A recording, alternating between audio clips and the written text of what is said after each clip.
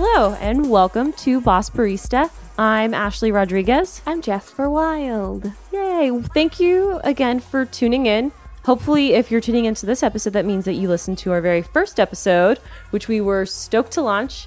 We are excited for any feedback that you guys have. You can reach us on a lot of different mediums, right, Jasper? So many different mediums. So we're Boss Barista Podcast on Instagram. At this point, we should hopefully have our Twitter going at Boss Barista Podcast.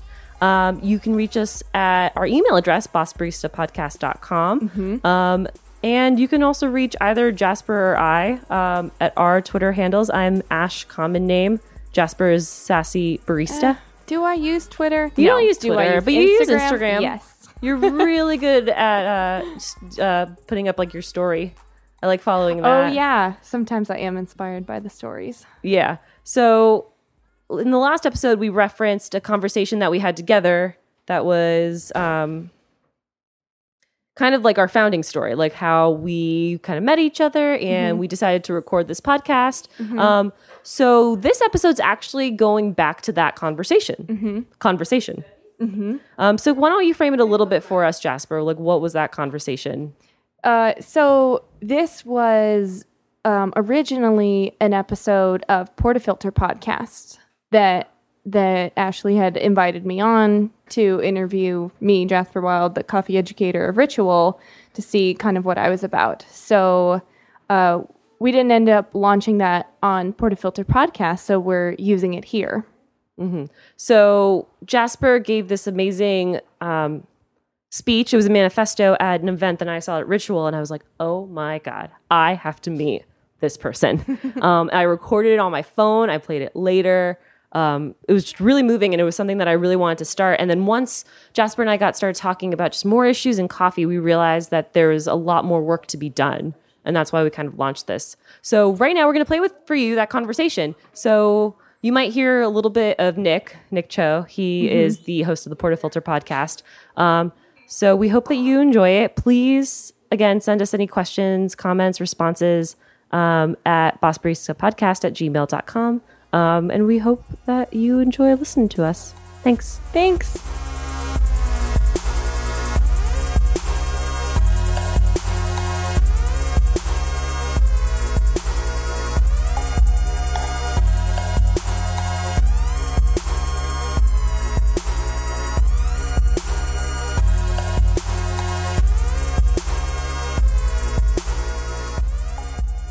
I know we've talked a lot about where you come from in coffee, but could you walk me a little bit through your coffee experience, where you started, how you got to where you are currently? Yeah. So I am Jasper Wild, and I currently work at Ritual Coffee Roasters. But I first got into coffee at 16 years old, which my 10-year anniversary is coming up in July, and I think I need a party. But it was at Starbucks, and I started, I was living in Boise, Idaho at the time, where most of my family still lives. And I started there, did the whole barista thing. I traveled around from Boise to Dallas, Texas, to Tulsa, Oklahoma, to Menlo Park, East Palo Alto, Santa Cruz, California, over 5 years, and did Starbucks the whole time. And they have lots of little, coffee educator, coffee master, little hoops that you get to jump through. So of course I did all those things, and then quit Starbucks. And I did not want to work for a corporation, and that's all I knew. So I wanted to work at a local coffee shop, and that always was more romantic to me. And so I applied at like 10 different coffee shops. And the only interview I got was Verve Coffee Roasters. Had no idea anything about anything that was going on in specialty coffee at the time. And I remember really liking, they were like, oh, why do you want to work for Verve? I was like, well, I see that you guys are using the natural light and you don't like have a lot of extra lights. And I see you have like recycling bins. That's really important to me. I like really care about the earth, and everybody here looks cool. You don't have a dress code. So I really like that. And and I'm really passionate about coffee and I really love people and blah, blah, blah. So I got hired and that kind of changed my world. And I became a trainer there, and I did the barista competition 1 year there, and then went on to move up to San Francisco, and I worked at Reveille Coffee Company and Front for a few months there, and they roast their own coffee as well, but they're kind of no more, so it's like RIP Front, and now I work at Ritual. So 5 years of corporate Starbucks, and then now 5 years in specialty. Mm-hmm. So one of the reasons I wanted specifically to talk to you was you gave this really amazing manifesto at an event at Ritual, bringing women together. And I wanted to know more about what inspired you to do that. Well, I had been reading this book called The Feminist Utopian Project, and most of it is just different people writing in about like difficult areas in our current society and what they could do to make it different, and not like what can we actually do, but what's the biggest, like most utopian possible way to do these things. And I thought, what would it look like to work in coffee in a utopian atmosphere? And feminism to me is a word that just encompasses utopia, just because it must mean that everybody is represented equally, and it must mean that we all get the same opportunities and we get to like rise to our potential that we want to be, not these sort of like tokenism things where it's like, oh, you're a young pretty girl, like you'll be great in front of the cash register, or you're a broody kind of guy who wears beanies and flannels, you're a good roaster, which people just kind of gravitate towards those things, maybe in just because it's expected. But at Ritual in particular, I saw people doing things that I didn't expect them to do. Like I would be like, oh, I just want to, oh, here's my resume. You can give this to their manager. Like, oh, I'm the manager. Like, oh, wow, I didn't expect, a bubbly, like charismatic, or I don't know. It just kind of, I was confronted with my own little biases of, wow, like wasn't I expecting you to be the manager? Of course you could be the manager. You could do whatever you wanted. And I wanted to write a manifesto that made everybody feel like they could do whatever they wanted. And yeah. Did Eileen ask you to do that, or did you ask her? She came to me to do the Women in Coffee event. She said, I want to do Women in Coffee, and I have the space, but I don't know the content. And I was like, okay, I will email you. And I emailed her like a list of a bunch of things. Like, let's talk about like women producers, or let's talk about like how to combat sexism with customers, or how to confront other roasteries that like don't really promote women, and like how do we push everybody. And all my ideas were like kind of big and intense and needed a lot of work and thought. She was like, okay, how about we keep planning on those events, but this event is 8 days away. So what can we do in 8 days? And I was like, well, I want to write a feminist barista specialty coffee manifesto. She's like, okay, great. Mm-hmm. So I wrote it and I emailed it to her, and she was like, it's awesome. Go ahead. It's awesome. Just do it. Yeah. It's fine. So you work for a female-owned company. Mm-hmm. Had you ever worked for a female-owned company before? No. Do you think it's different? Does it inform the way that you look, not just at what you do, but what other people in coffee do specifically? I think so. I don't generally think of companies as like, oh, a woman owns this, therefore it's different. And I didn't think of that when I started at Ritual. It's like, oh yeah, Eileen's the owner. That seemed normal to me because, of course, women can own things. Mm-hmm. But what really was different is seeing how the company was run differently when a variety of people were in power. And of course, it's not just like women and men. It's all genders, like trans people, or, gender fluid people, or even like a mix of all kinds of races. Like those things I hadn't really seen as much. Mm-hmm. And that really made a difference. And it feels different. It feels like everybody is cooperating, and it doesn't feel like there's these sort of cliquey things that happen where the people who are in power kind of have like a little social crew outside of it. So you really can't get in unless you're already in the social clique. And it's not really like that. Of course, they're friends at Ritual, but it's not this like stuck sort of like, oh, you could never get into that. Oh man, I had a question and then I always keep losing it because then you say interesting things and I'm like, that's great. So how is that? Wait, one more time. How is that different from past jobs you've had? Well, I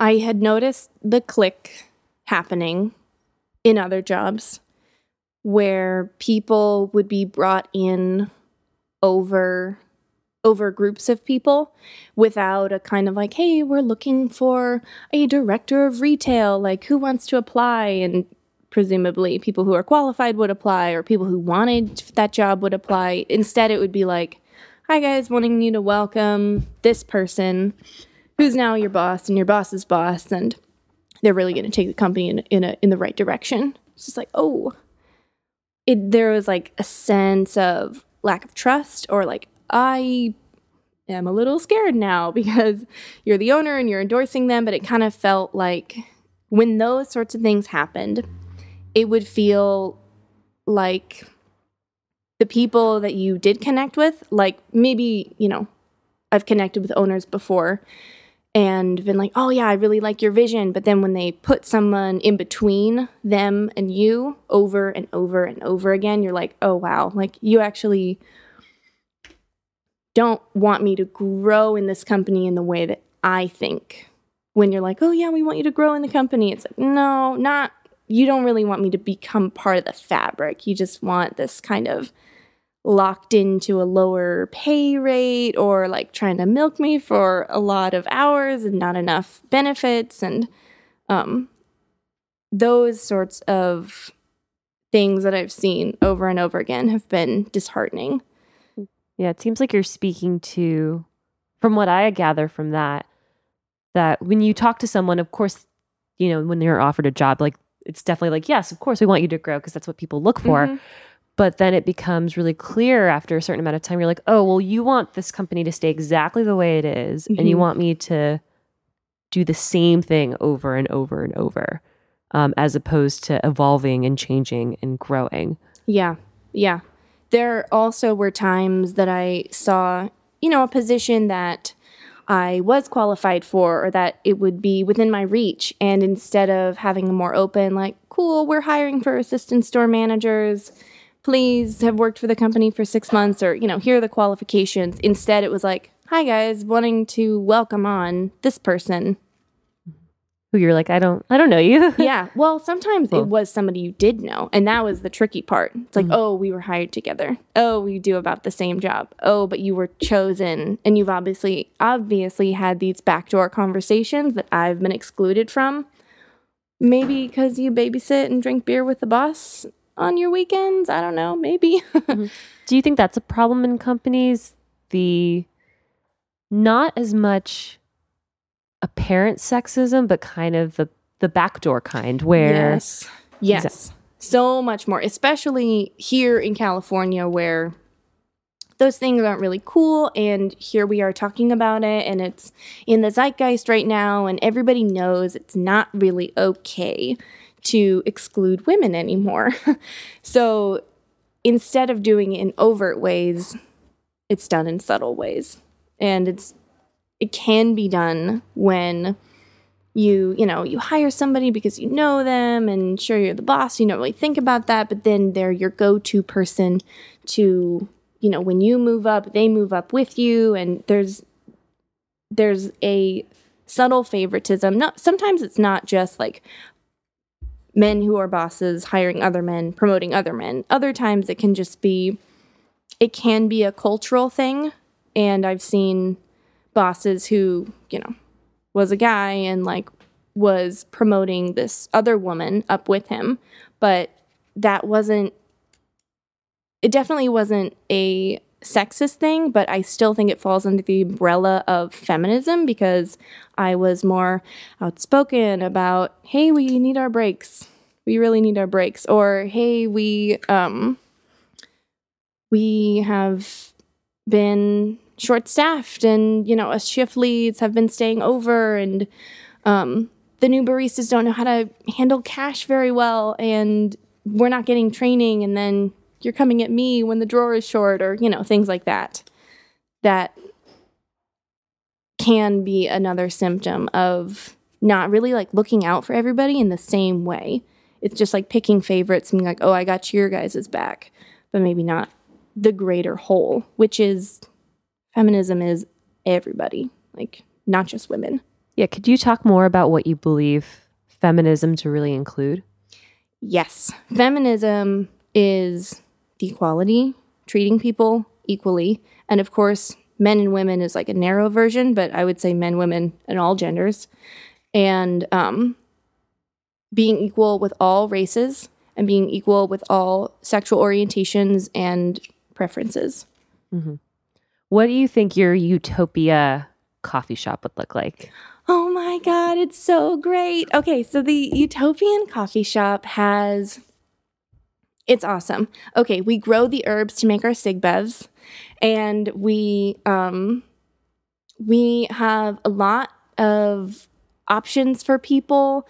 When it comes to certification and getting information out to customers, that would be a lot more transparent. There would be, I don't know, like a kind of board thing or maybe this like it would be an interactive like iPad thing where you could click on hot topics like what does organic mean in coffee? And then you could learn about like how the pros and the cons of like what it means to pay for an organic certification or what it means to the roasters when they have to roast organic coffee and how much extra time and maintenance that stuff causes. And then you could make more informed decisions and you would have these extra awesome labeling stuff. There would be a code of conduct for customers. Examples of things that are, welcome or examples of things that are unwelcome so that you wouldn't be put in a weird situation if, for instance, like the person who's on their cell phone. No barista likes that, but it's not really okay to call a customer out on that at this point in time. So my utopian would have like recommended behaviors and there would be like, kickbacks like, thank you so much for being wonderful because we're wonderful too. And there would be more respect in general. What would it look like internally? How would people get hired? How would they get promoted? Let's see. Honestly, Ritual does a really good job of it already. We take applications from everybody who gives them. Emily is my manager, who's extra awesome. She gives an interview to everybody. And that's a lot of work for her. And sometimes based on the interaction of that resume that it's not going anywhere, but she does it anyway. I think that should carry over because you don't really know what that person can bring to the table. You don't know if they're like really tired or if they just like had to put their kid down, or they might, for many reasons, be not on par when they're like, here's a resume, please give me a job. Maybe they're already vulnerable. For promotion, my Utopian coffee shop would have a sort of, it would be a little bit more transparent when people were applying. If they didn't get the job, there would be we went with this person because of their more qualifications. And also, we would like to see you grow in these areas. And we would like to see you do these things. There'd be a little bit more check-ins as to like, what do you want to do? Where do you want to grow? What are your interests this month? Because sometimes I'm like, oh my God, I'm totally going to do this thing. I'm going to create this, blah, blah, blah. And other times it'll be like like in my soul, like, recently, I have to roast coffee, and I've never felt this way before. But just very recently, I'm like, oh, okay, cool, I need to roast now. And that should be like a check-in with people to be like, all right, we got your back. But maybe it's not the right time right now, or maybe we will find a place for you in a minute, but we acknowledge your skill and your desire, and we got you. Have you ever been told something that seems sexist that maybe doesn't immediately register as sexist? Like you're too sensitive, or you shouldn't take that personally. You're bossy. That's a good one. Or you're controlling. I mean, I'm not very sensitive, but I am bossy. And those are things that society in general does often not want in a woman. So yeah, my like deep desire to see everything from like beginning to end and like know all the details and really stress out about, you know, whatever it is, like the amount of total dissolved solids in this Colombian microlot has to be right today, really can come across in a way I've been told like, oh, you know, you need to relax. You need to let it go. What words do you think would be used to describe those same characteristics if you were a guy? Oh, I don't know, leadership or direct, assertive, strong, just those things.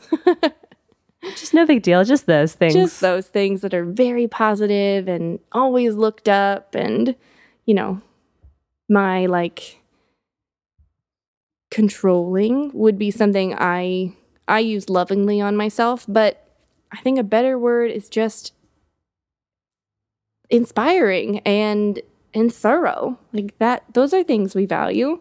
Mm-hmm. Do you think there was a moment for yourself when you would hear words like that, like maybe controlling or bossy, and it went from you being like, oh, maybe I am those things, to, oh, these are not always fair criticisms because these are very gendered and sometimes sexist? Yes. I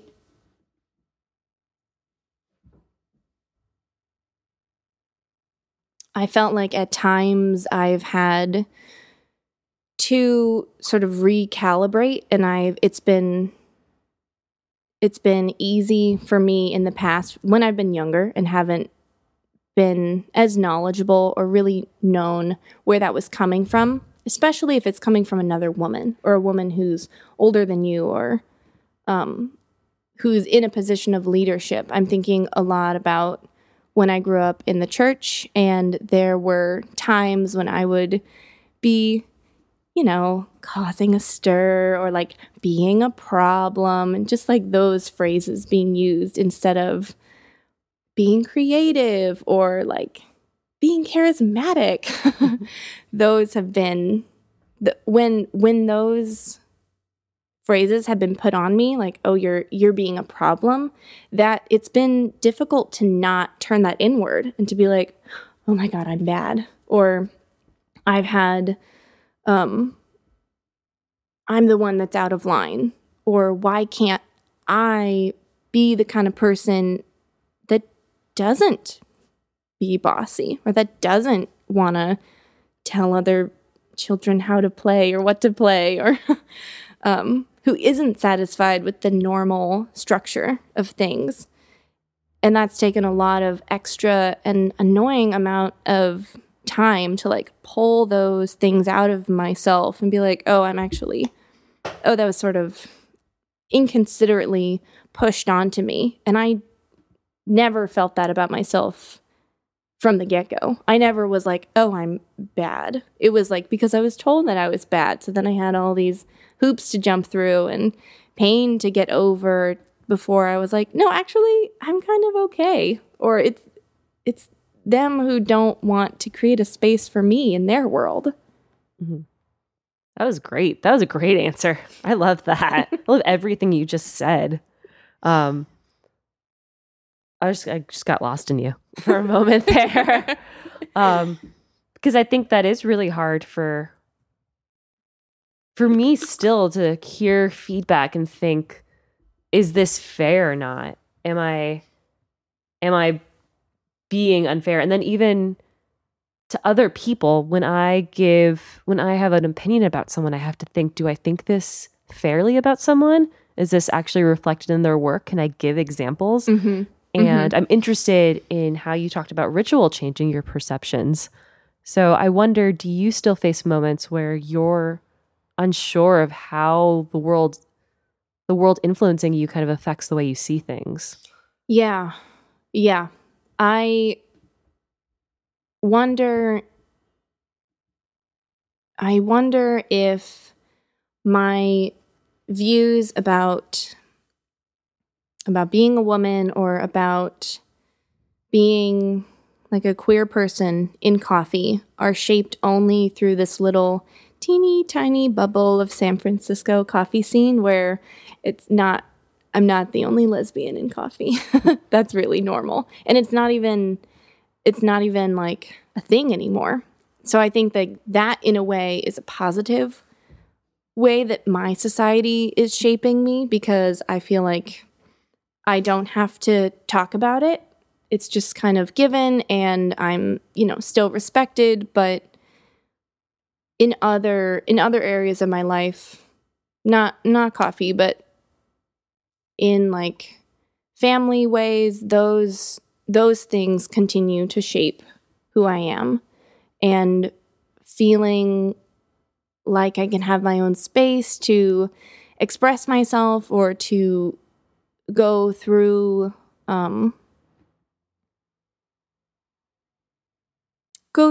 processing or emotional pain in a way that feels right to me has not always felt welcome. And it's become clear that those spaces that are difficult for me to be who I am I have to like kind of chip away at those more and more and kind of move back, because it just gets too much of a fight. And I do have like a very advocacy spirit, but sometimes I'm just trying to do my own thing, and to fight to be heard or to be taken seriously can be exhausting. I 100% agree with that. Does it ever get tiring to be an advocate for women? Right now, it feels really right, and it feels really easy to be an advocate for women. But it doesn't always feel that way. How come? Well, because when you're really in the thick of it, and when you're talking to somebody or dealing with an entity that does not agree with you, you can be reduced down to an opinion. And if you're already seen as coming from a weaker point of view because you're a woman, that can be like, there doesn't feel like a good way to quote unquote win, or there doesn't feel like, often I feel like I'm not making any progress, and there's no point. I don't need to fight to gain like some battle thing that I have to do. I want to fight so that I can change, or so that I can change the society that is inhospitable to me.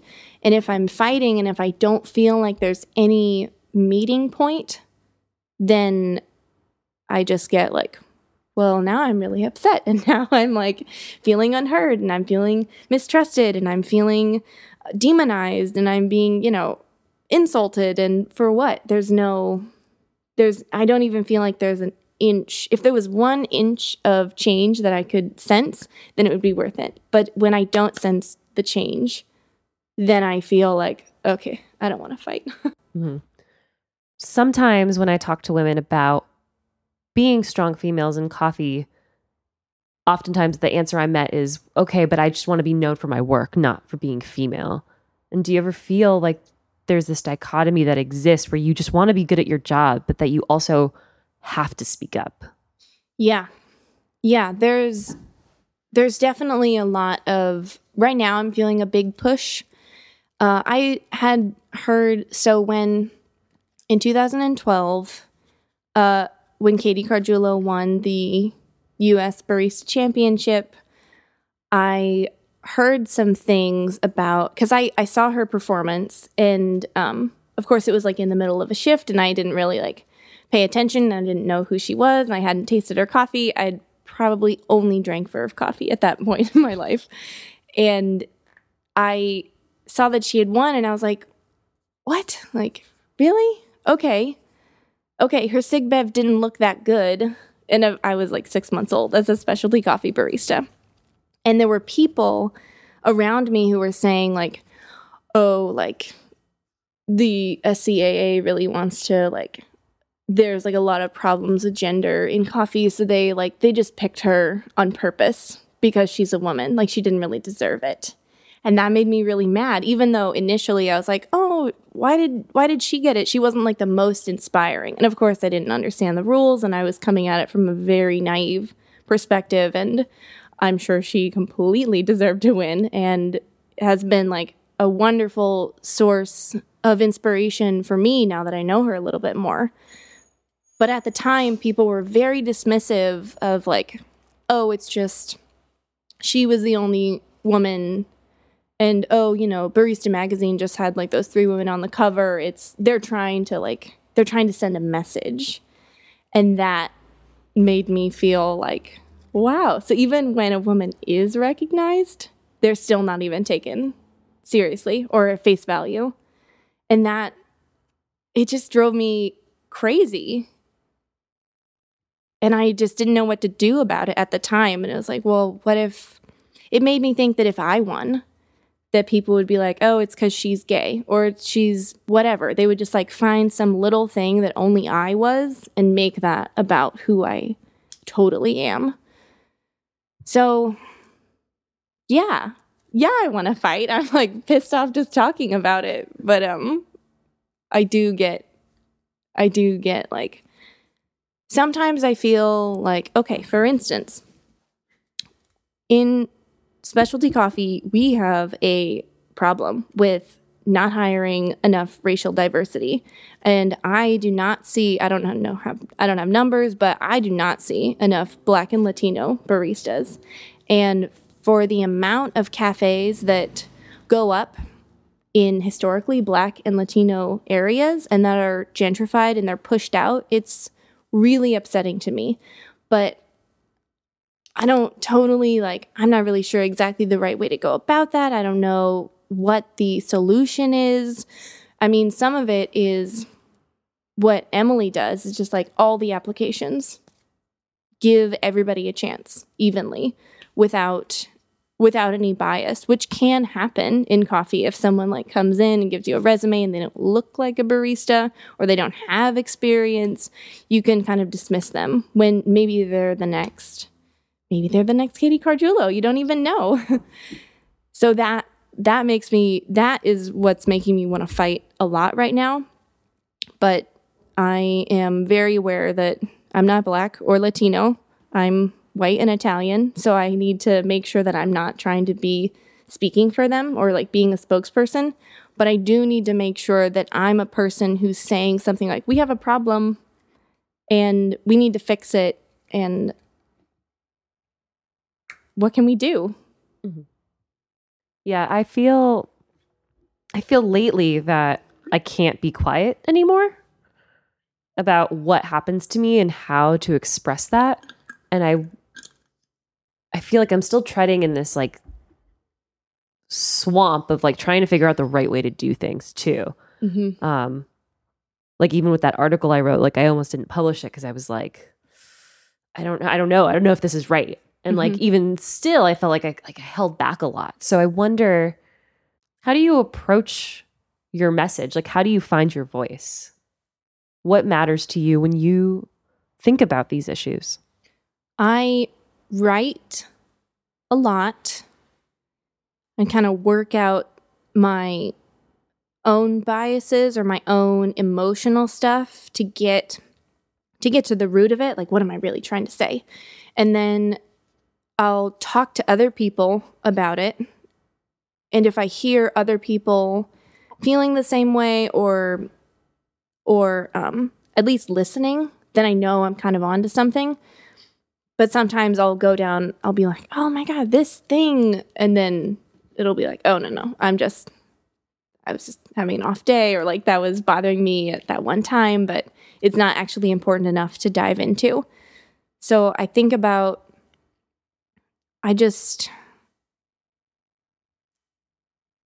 maybe it's about feeling what is most unjust to me. That is a big indicator of like, okay, this needs to be talked about a lot. Mm-hmm. And it's really easy to talk about women in coffee right after the competitions because it's like, okay, again, here we go again. Do we need to say it again? I guess we need to say it again. Mm-hmm. And it's probably going to happen in the World Barista Championships, where there have been a lot of white boys winning things, which is cool. They do good things too. And other people do good things. So I feel like that needs to be a discussion. It's when something is so grossly unequal, that's when it's like, okay, am I the only one who's going to talk? Okay, I'll talk about it then. I'll do it. Mm-hmm. Do you get frustrated when people don't see the same problems you do? Because that frustrates me a lot. Yes. When people are like, there's no problem with this. And you're like, then you have to accept, you must believe something fundamentally different between men and women. Yeah. Yeah. So I was telling you before we got on, I just got this app, and it's these little surveys that you can take, and it sort of like gives you a sample of what other people in your area are saying. And there was this one survey question that said, is feminism still relevant today? Or it was, do women still need feminism today? And like most of the boys said no, and half of the girls said yes, and half of the girls said no. And these are like California people. So I know they're at least a little bit liberal, or at least not like super, super conservative. But even if they were, like, I would want conservative women to be like, yeah, we need feminism because things aren't going so good over here. Yeah. And when I see that is like a sample, I mean, of course, I don't really know who these people are, but if any portion of society is saying, no, we don't need feminism, or no, cultural appropriation is not a real thing, I get like, wait, hold up. Do you know the definition of this word? Because you must not know what this word means if we don't agree on it. Yeah, it makes me really mad. Lately, what's been making me crazy is this idea that we have Katie Cardillo, we have Layla Wilbur, we have women who have won the USBC. I'm talking specifically about competition because it just happened. And people seem to think that things are fixed. Like, oh, we have an equal amount of female and male competitors, things are fine. What do you think about when someone says something like that? That's like saying racism is dead because Obama is president. It's just completely ignorant. It's totally not true. It means that things are getting a little better. And it means that finally we women are allowed to be seen as equal. Like, just the idea that, oh, maybe they could win, or maybe this is, if people are saying things are fixed and this is all that we need, they're not hearing us. Because that's not, I don't need 4 U.S. barista champions in a row that are women. The fixing part is not totally about who is the U.S. barista champion. It's about how do we feel when we compete? How do we feel when we are hired and promoted? How do we feel with our bosses? How do we feel with our customers? How do our women coffee producers feel? How's sexism going down there? Because their issues are a lot different than my issues. And I think that as a feminist, if I'm not recognizing my privilege of being an American or of being in the Northern Hemisphere, then I'm not acknowledging a really big problem. And that's not okay either. You talking about your privilege, I think, is really important too, because it's different to be female versus to be a Black female. It's different to be, even between me and you, like it's different for you to be a queer female versus like I'm Hispanic, but even then I pass as white. And I think that that's something that is tough too, because I can say that like, oh, I got promoted at this job, so cool, feminism is fine. But like it's dismisses so much other privilege. And how do you open up a discussion with people like that? How do you get people talking about their privilege or recognizing it? Well, I feel like because I have some categories, some boxes I check off make me in the privileged category, and some boxes I check off make me in the marginalized category. So it's easy for me to be like, here, I'm an example. I,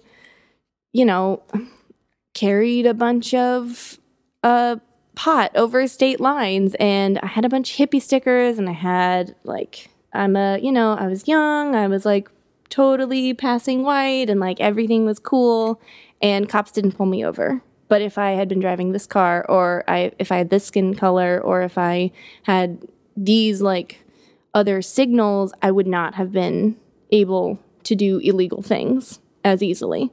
And that's just like one example of how I was using my privilege to break the law.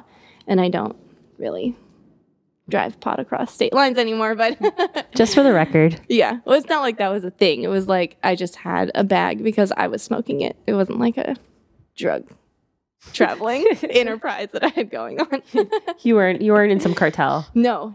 But a friend of mine was next to me, and she was like, oh my God, like we're going to get caught. Oh no. And I was like, no, we're two white girls on a Honda Civic. We won't get caught because of our privilege. And then of course we had a whole conversation of like, oh, that's not right. And how do we like deal with it? And how I think the best way to deal with privilege is acknowledging you have privilege does not make you the enemy. It makes you in a more powerful position to push forward change. So it's great when people are like, yes, I have privilege, because it's like, yeah, you do. So what are you going to do about it? Because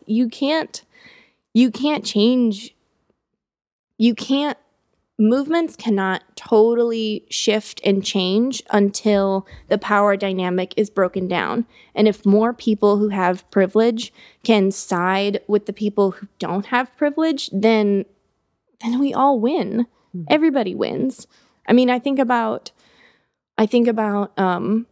my days in Starbucks where the people who were hired, a lot of us were really struggling at the time, and we were finding community in our little stores, and we were there for each other. And it was, it's a very different coffee shop job. And a lot of times you feel like you're at war with the customers, or you feel like everything's like so messy and you just can't make it work. And those we were all underserved, and we were all just like trying to make it work. And I just think about all the untapped potential that we all had then, and how those were it was really difficult to try to do anything beyond survive at that moment. And we were all less than what we could be to our human race. And if I, a person who now works in a specialty coffee job, which is also a little bit of privilege because I'm able to I'm educated enough to talk the talk, or I've found a way to live in a city that's pretty inhospitable to our wages, and that is me with my privilege. And if I'm not actively being like, hey, other coffee people who are struggling or who haven't made it yet, there is potential here, and I want your potential. Please come.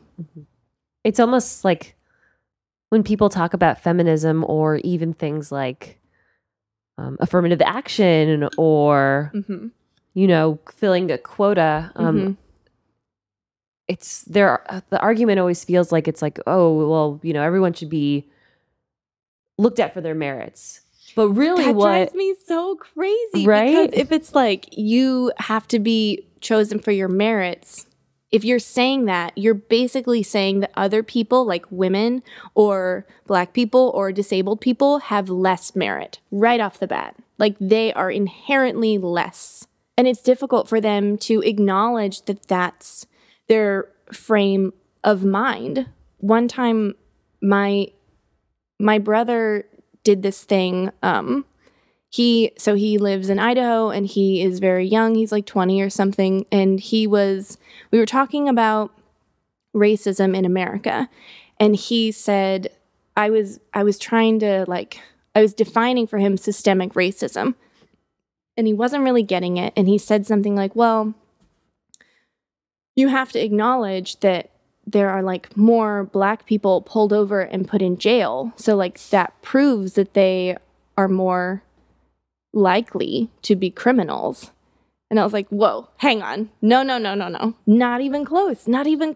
And so to like work backwards when people try to use numbers like, there are so many percentages less women CEOs than men. That's like to try to prove the merit logic, but it doesn't even acknowledge that the whole system is working against them.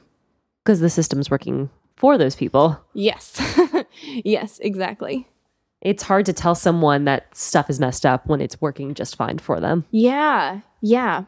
It gets really intimidating because there's this idea that if you treat everybody equally, the idea of like maybe a privileged person, whatever way, shape, or form that person is privileged, there might be a threatening like, oh, if you want to make everything equal, then you want to bring me down. Instead of the idea that equality could mean we actually would all raise. Like that privileged person is actually being held down by an unfair society. And I don't think that has really clicked for some people. Mm-hmm. Because if they're at the top of the food chain, and if they're at like, I don't know, let's say they're at level 10, and they're like, 10's like the highest level there is. Duh, I'm at level 10. And, you and other people are at level like 4 or 6 or like whatever. There's not the comprehension that, no, like actually we could all be at level 100. If you could you're being held down. Right. You're being told that there are certain things about you or things that are working for you that maybe are holding you back in a way. Mm-hmm. Because you have a certain skin color or a certain mm-hmm. gender or a certain background. Yeah. And you're told that this is where you go, that this is what you deserve. Mm-hmm. I want to talk to you about the unique gender problems in coffee. Because I think what's really unique about coffee is that gender discrimination happens behind you mm-hmm. and in front of you. Yes. So I want to hear more about your experiences with that, especially the stuff that happens in front of you when you're behind the bar. Like what, because you've had some unique experiences. Yeah. So of course, behind you is like women in the workforce kind of issues that we've already been talking about. And in front of you is like what it's like to be a woman in public spaces. And of course, you have the bar and you are in work mode, whatever that means. It might mean that you're more hospitable to people. You're like more upbeat, like, hi, what can I get for you? Or like, you have that tone and you have that front on a little bit just so that you can keep pushing out that good energy and keep the cafe feeling good.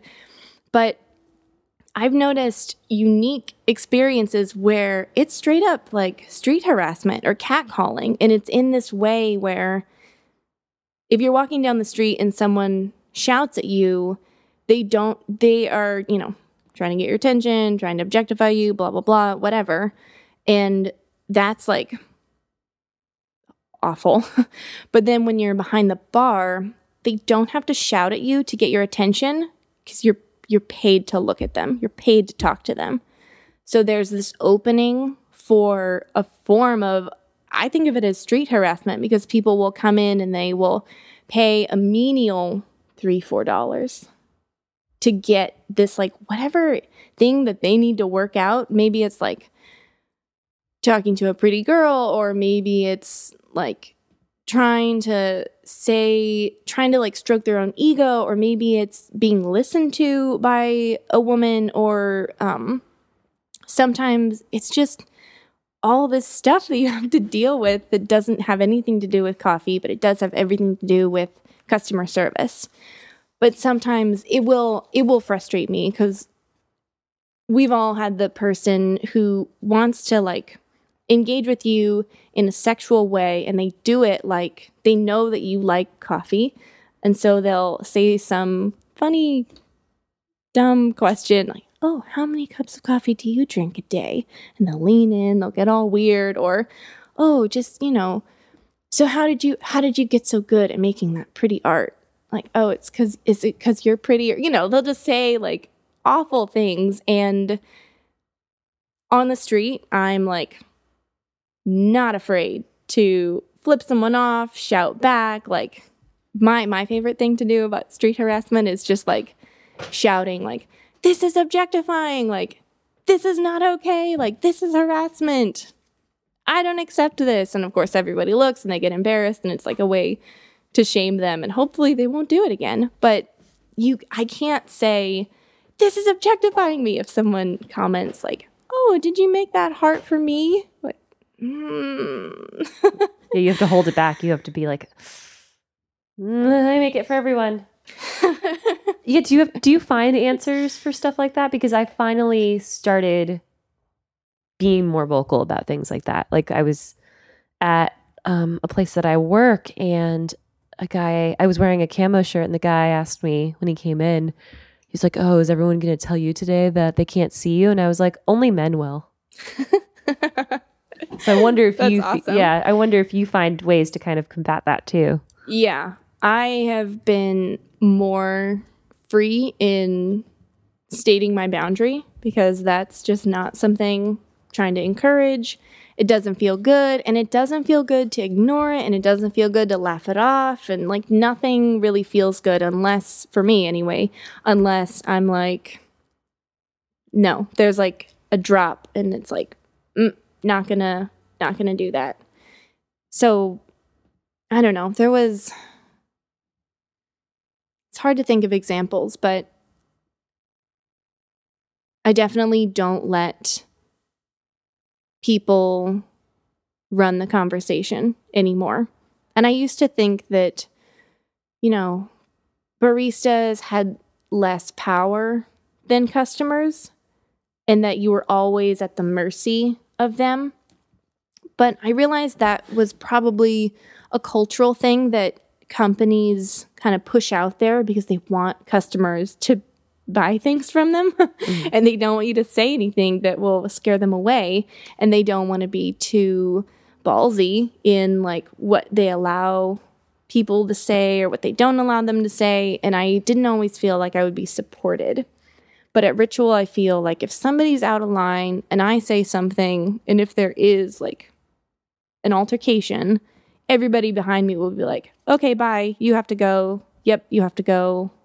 And no one's going to be like, "Really? Like he just said that, oh, that heart is pretty," or, like it might not be that in particular, but those comments can be minimized. And I don't feel minimized where I work. I like that you mentioned being minimized, because I think that happens a lot to women, where you complain about something and then it's like, "Well, was it really that bad?" Mm-hmm. And it's like, "Well, it didn't happen to you. Mm-hmm. How can you possibly know?" And Mm-hmm. yes, it was that bad. Yeah. It hurts. I think people forget that customer service sometimes hurts. Yeah. And it hurts emotionally in a way that a lot of people can't fathom if they're not part of a group of people where certain things will be told to you on a daily basis. Yes. Yeah. What I want to get to the stuff that you were telling me about Front. I'm trying to figure out a way to I'm trying to figure out a way to get there. Okay. Because I was so surprised when you were like, "Yeah, sexism happens here," versus like, but in a very specific way where like this group of people come in and like have never seen a girl before. So yeah. what were those experiences like? Like, how did you handle yourself there? I mean, eventually you had to leave, right? Yeah, I only worked at front for 2 months. And I was hired on as lead barista, and this was the first time that I had felt like, okay, here's my coffee, and I have control over the program, and I'm going to train everybody, and I'm going to start the wholesale program, and everything's going to be great. And I was so excited, and the people I was working with were really cool. There was a wide variety of people working there. The roaster was great. There was like an art designer that was part of it. And she did really cool things with experimental food. And I was like, this is totally set up. So I start working there, and we were in a very interesting pocket of San Francisco that was kind of industrial, kind of had a lot of warehouses, had a lot of tech startups, and it had people from out of town a lot circling through, but not tourists, working professionals. And I don't know what kind of jobs they had, but it must have been not very fun because nobody was really happy when they came in. And the manufacturing crew was predominantly male and probably all male. There might have been 1 or 2 women in there, but they would come in and they would be like, oh, hey, like, oh, it's like been such a long day. And they would talk to us like we were the only women that they had ever seen that day. And it's like all their sexual frustration would dump out, and they would like lean over the counter, and they would like, we also had a dress code. So we were pretty strict on what we could wear. And there were a lot of women who worked there, and I didn't feel comfortable wearing skirts and women's tops because they're just they just put you in a weaker position. Like you have to wear pantyhose, and then you're cleaning the floor drains, and then you have these shirts that they like hang off your shoulders, and nothing feels strong. Nothing feels, to me, it didn't feel professional. It didn't feel like I was a badass who was slinging great coffee. It felt like I was trying to like look nice in this weird way that society says looks nice. And then you have these manufacturing guys, and it's just it was so stereotypically just like we were in these categories, like, oh, 3 women wearing makeup, being nice to us, giving us chocolate croissants. And it was pretty awful. It was not fun at all. And same with the tech industry. I've been reading a lot of things about women like going into tech because they have the degree and they have the ingenuity, but because the culture is so weird, they end up leaving right away, or they don't really stay, or they become like really hardened and try to like play ball with the boys, but it's not really working for them. So anyway, there was a lot of tech guys who were also there, and just the rudest kind of things that we deal with on a daily basis, like throwing credit cards or being on your phone, or, just things like that would happen all the time. It wasn't like, oh, that person was weird. It was just like, no, this is normal. And then the times that they would get off the phone or decide to pay attention, it wouldn't be like, hey, I'll have my usual cappuccino. It would be like, hey, so how you guys doing? Yeah. Just like, so disgusting. And it was really rough. Yeah. I had, I work at a cafe that's next to a barber shop. So a lot of men come in where I work. And this one guy came in, he started talking about traveling to Brazil. He was talking to his buddy about it. Like, he was clearly very hyped. And he goes up to me, he's like, you ever been to Brazil? And I was like, no. And he was like, you gotta go. Of course, like immediately telling me what I need to do. And I was like, oh, well, I'm not necessarily like living the same financial lifestyle you are. Kind of called him out immediately on it, which, to be fair, I thought maybe was a little bit of an overstep. But then he was like, no, tickets, all you have to pay for is the ticket once you get there. It's so cheap. And I was like, stop it. Like, what are you doing? Like, why are you trying to tell me to go do something? And I couldn't I wanted to so badly say, like, you're mansplaining, stop it. But Yeah. I couldn't. I was like, just felt really conflicted. And I wonder if you have any experiences like that. I know you have that one story with the locksmith. That was a fun one for you, right? Yeah. Okay, so I this is not like me at all, but I lost my keys to my car. And I'd parked on a meter and it needed to go. It was in a bad neighborhood and I was like, I cannot leave my car here overnight. I have to get it out. So I did not have the key to my door, but I had the key to my ignition. So I called the locksmith and he was like, I'll be there in 15 to 45 minutes. I was like, cool. I'll be there in 15. So I get there in 15 and I'm waiting and I'm waiting and I'm waiting. So it's been 45 minutes and it's like cold and like not a good area for me to like be hanging out in. And I wait more. It's been an hour and 15. So 30 minutes after the 45-minute mark that he'd given me, I called him and I was like, hey, like, where are you? Like, you said you would be here. He's like, oh, I'm stuck on the bridge. I'm so sorry, sweetheart. Like, I'll be there in a minute. And I was like, oh, I go by Jasper. And he was like, what? And I was like, I go by Jasper. He's like, yeah, Jasper with the Honda, right? I'm like, yeah. He's like, oh, yeah, I'm so sorry, sweetheart. He said it twice. So we got off the phone. He like finally showed up. We had agreed on $100 cash. So I had the cash for him. He got the door opened and the whole time he was like trying to do this like fun little banter, but I'm locked out of my car. I'm not okay. I'm not happy. So he finally gets in and he was like, okay, like what about what if we just call it 80? Cause I made you wait. And I was like, yeah, okay, thank you. And I'm handing him the money and he's like, and how about a hug too? And he like leans in and I was like, oh, no, I don't feel comfortable with that. And he goes, oh, it's cool. It's cool. I do this to all my clients. And it just made me so mad that at any point he felt like my body could have been a part of the transaction.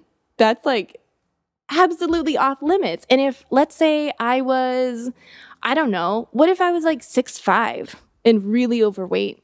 Would then he wanted a hug? What if I was like an older woman? What if I was like a disabled man? It just made me think all these little things that he felt comfortable being like, I would like to bribe you, essentially. And it just made me want to vomit because I was already in like a less position because I was locked out of my car.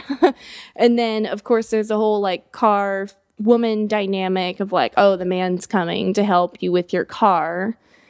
And then like, I don't know, just whenever, it just didn't feel good. No, that does not sound good at all. And I hate that for you. And I think that that's something unique to, I feel like that's unique to women, although it is unique to, I mean, it's true of everyone, is that at any given point, your body can be attacked.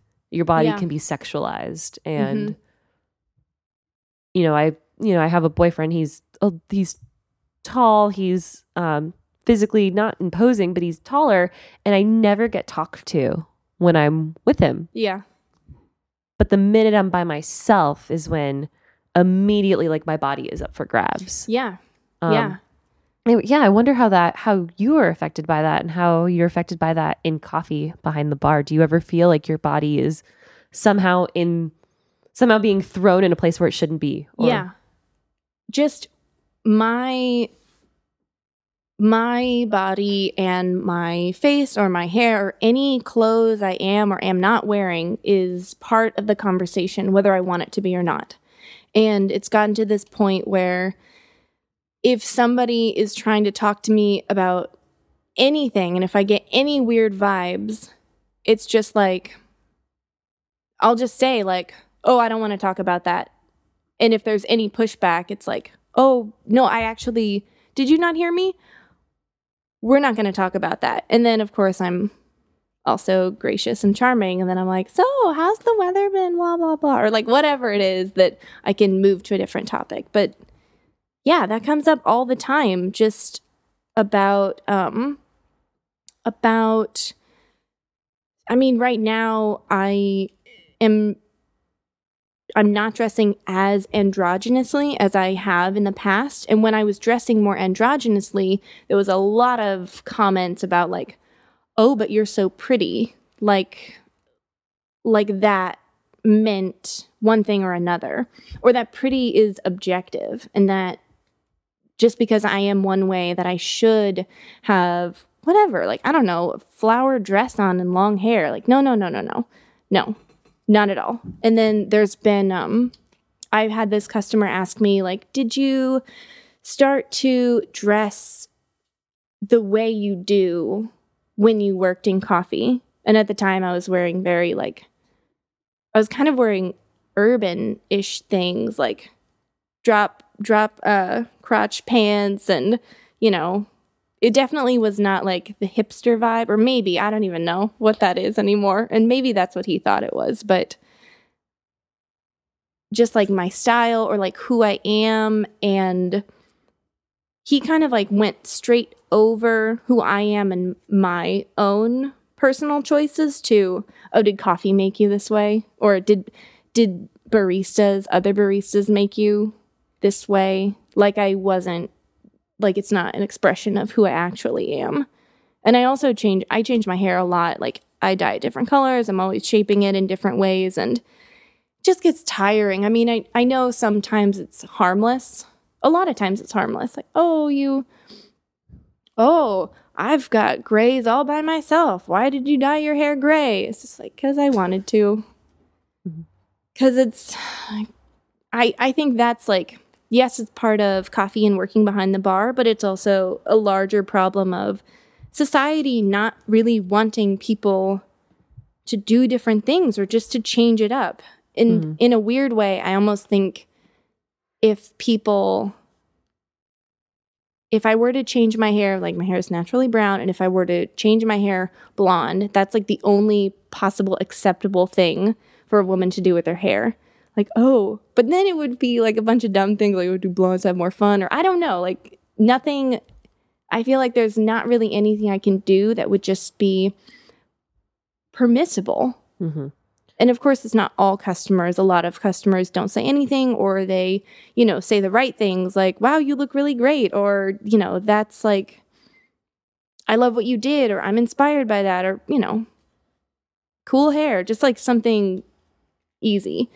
But it's the like calling attention to like, I need a conversation. It ends up being like whatever the person that is starting that conversation, it's really their own insecurities or their own disbelief about women or creative people or gay people or whatever, like comes out in this way. And I am expected to deal with it. And it kind of wears you down. Yeah, I feel like I get worn down a lot thinking about those things too. Like there are days where I'm like, I'm not going to wear this thing, or I'm not going to start this conversation. I'm just going to let it happen. And I have to remember that, no, I don't. Like I have to keep going. Mm-hmm. But that's so hard. Yeah. And I wonder do you feel that way too sometimes? Yeah. Oh yeah, absolutely. It's difficult to make a true, authentic choice to like, today, who I am is a hoodie and sweats, and that's who I am. Or I recall this one time where who I was that day was red lipstick, and I had my hair in a side ponytail bun kind of thing, and it had a red flower in it. And it was summertime, and I was like so in tune with the seasons, and I was like, this day is wonderful, it's July. And I got so much shit from all these customers. I was like, I am never wearing red lipstick again. I had no idea. I mean, I was a lot younger then, and I didn't think about it in that way. But that's a problem. I shouldn't be criticizing myself for being younger and naive. Like, oh, I should have known. I would have been sexualized wearing red lipstick. No, like, maybe it should be the other way around. Men or people in power should know that women are more likely to be sexualized when they wear things that, make other people uncomfortable or show their body or wear red lipstick, and they should be the ones that are more conscious to avoid doing anything that would be hurtful or harassing to those people. Mm-hmm. It should be the other way around. That's the problem I'm actually encountering right now, this idea that you live and you learn almost, as opposed to no, this is wrong. Yeah. I shouldn't avoid a situation because something bad could happen to me. Yeah. Something bad should just not happen to me in that situation. Uh-huh. And it's so hard to make that argument. I mean, it's the argument for why rape continues to happen. Yeah. That she should have dressed more conservatively or shouldn't have gone to that party. Things. It's no, people should just not rape people. Yeah. That's easy, done. But the way you have to talk about that problem or really get in the face of it is often doing the things that people associate with that's the victim's fault because they ... And you have to do that. I'm going to wear red lipstick and a red flower in my hair, and I'm going to have difficult conversations with people over and over and over again to be nope, I'm actually just as much of a bad bitch today as I was yesterday. And you have to give me that. You are always a bad bitch. I'm always a bad bitch. Okay, my favorite word right now, I think I came up with it. I'm going to take credit for it. It's ambitious. That's the best word I've ever heard. You should get some business cards just printed with that, Jasper Wilde ambitious. Yes, that's it. No contact information. Just that's your calling card. You need to know. Oh, that's so great. You're so wonderful. Oh, thanks. You had so many great things to say. You're great too. Oh, have you ever read that book by Ta-Nehisi Coates, Between the World and Me? No. Well, number one, you should read it. Okay. But two, one of the arguments he makes, this is specifically about being Black in America, and he kind of makes an argument that things are not necessarily going to get better. And I wonder, but you seem so hopeful. So I wonder, do you think that we can change things? Do you see this utopia future? Does your utopian coffee shop exist somewhere in the future? Yeah. Yeah. It really does. It really does. And I am feeling like people who have felt this way but don't necessarily want to speak up, or it's kind of been difficult, that I think they are speaking up. I think young people, okay, I don't have much faith in millennials right now, but the next generation, Gen Z, they're awesome. And they are little activists, and they're 14 years old, and they're dedicating their whole Instagram page to fight social justice and make the world a better place. So I think with that generation coming back as they get older, I think the things that they're going to do, we are going to see basically all generations revitalized by their youth and strength and pushing for it. And we're getting to the point now where many older people, at least in America specifically, they were the beginning of the hippie generation. So they've already gone through their idealistic spark, and maybe now they're not as involved, or they're jaded, or they're oh, the world will never change. But I think if they continue to see more and more people being no, we want to change this, they'll get on board. If the movement is big enough, they'll all get on board, and then we'll change the world. Yay! Cool. I just wanted to know, because I'm not super hopeful all the time. Not all the time. No. I get hopeful living in this little San Francisco microcosm. I don't feel good when I travel outside of it often. But then I feel like there's other pockets in other countries that I haven't visited yet, or maybe even other pockets in this country that are doing good things. And I haven't been to Origin yet, but that's have to travel there, have to see that world and meet up there. All these little explosions. Okay, now we can end it. Sorry, Nick. I wanted to ask her one more question.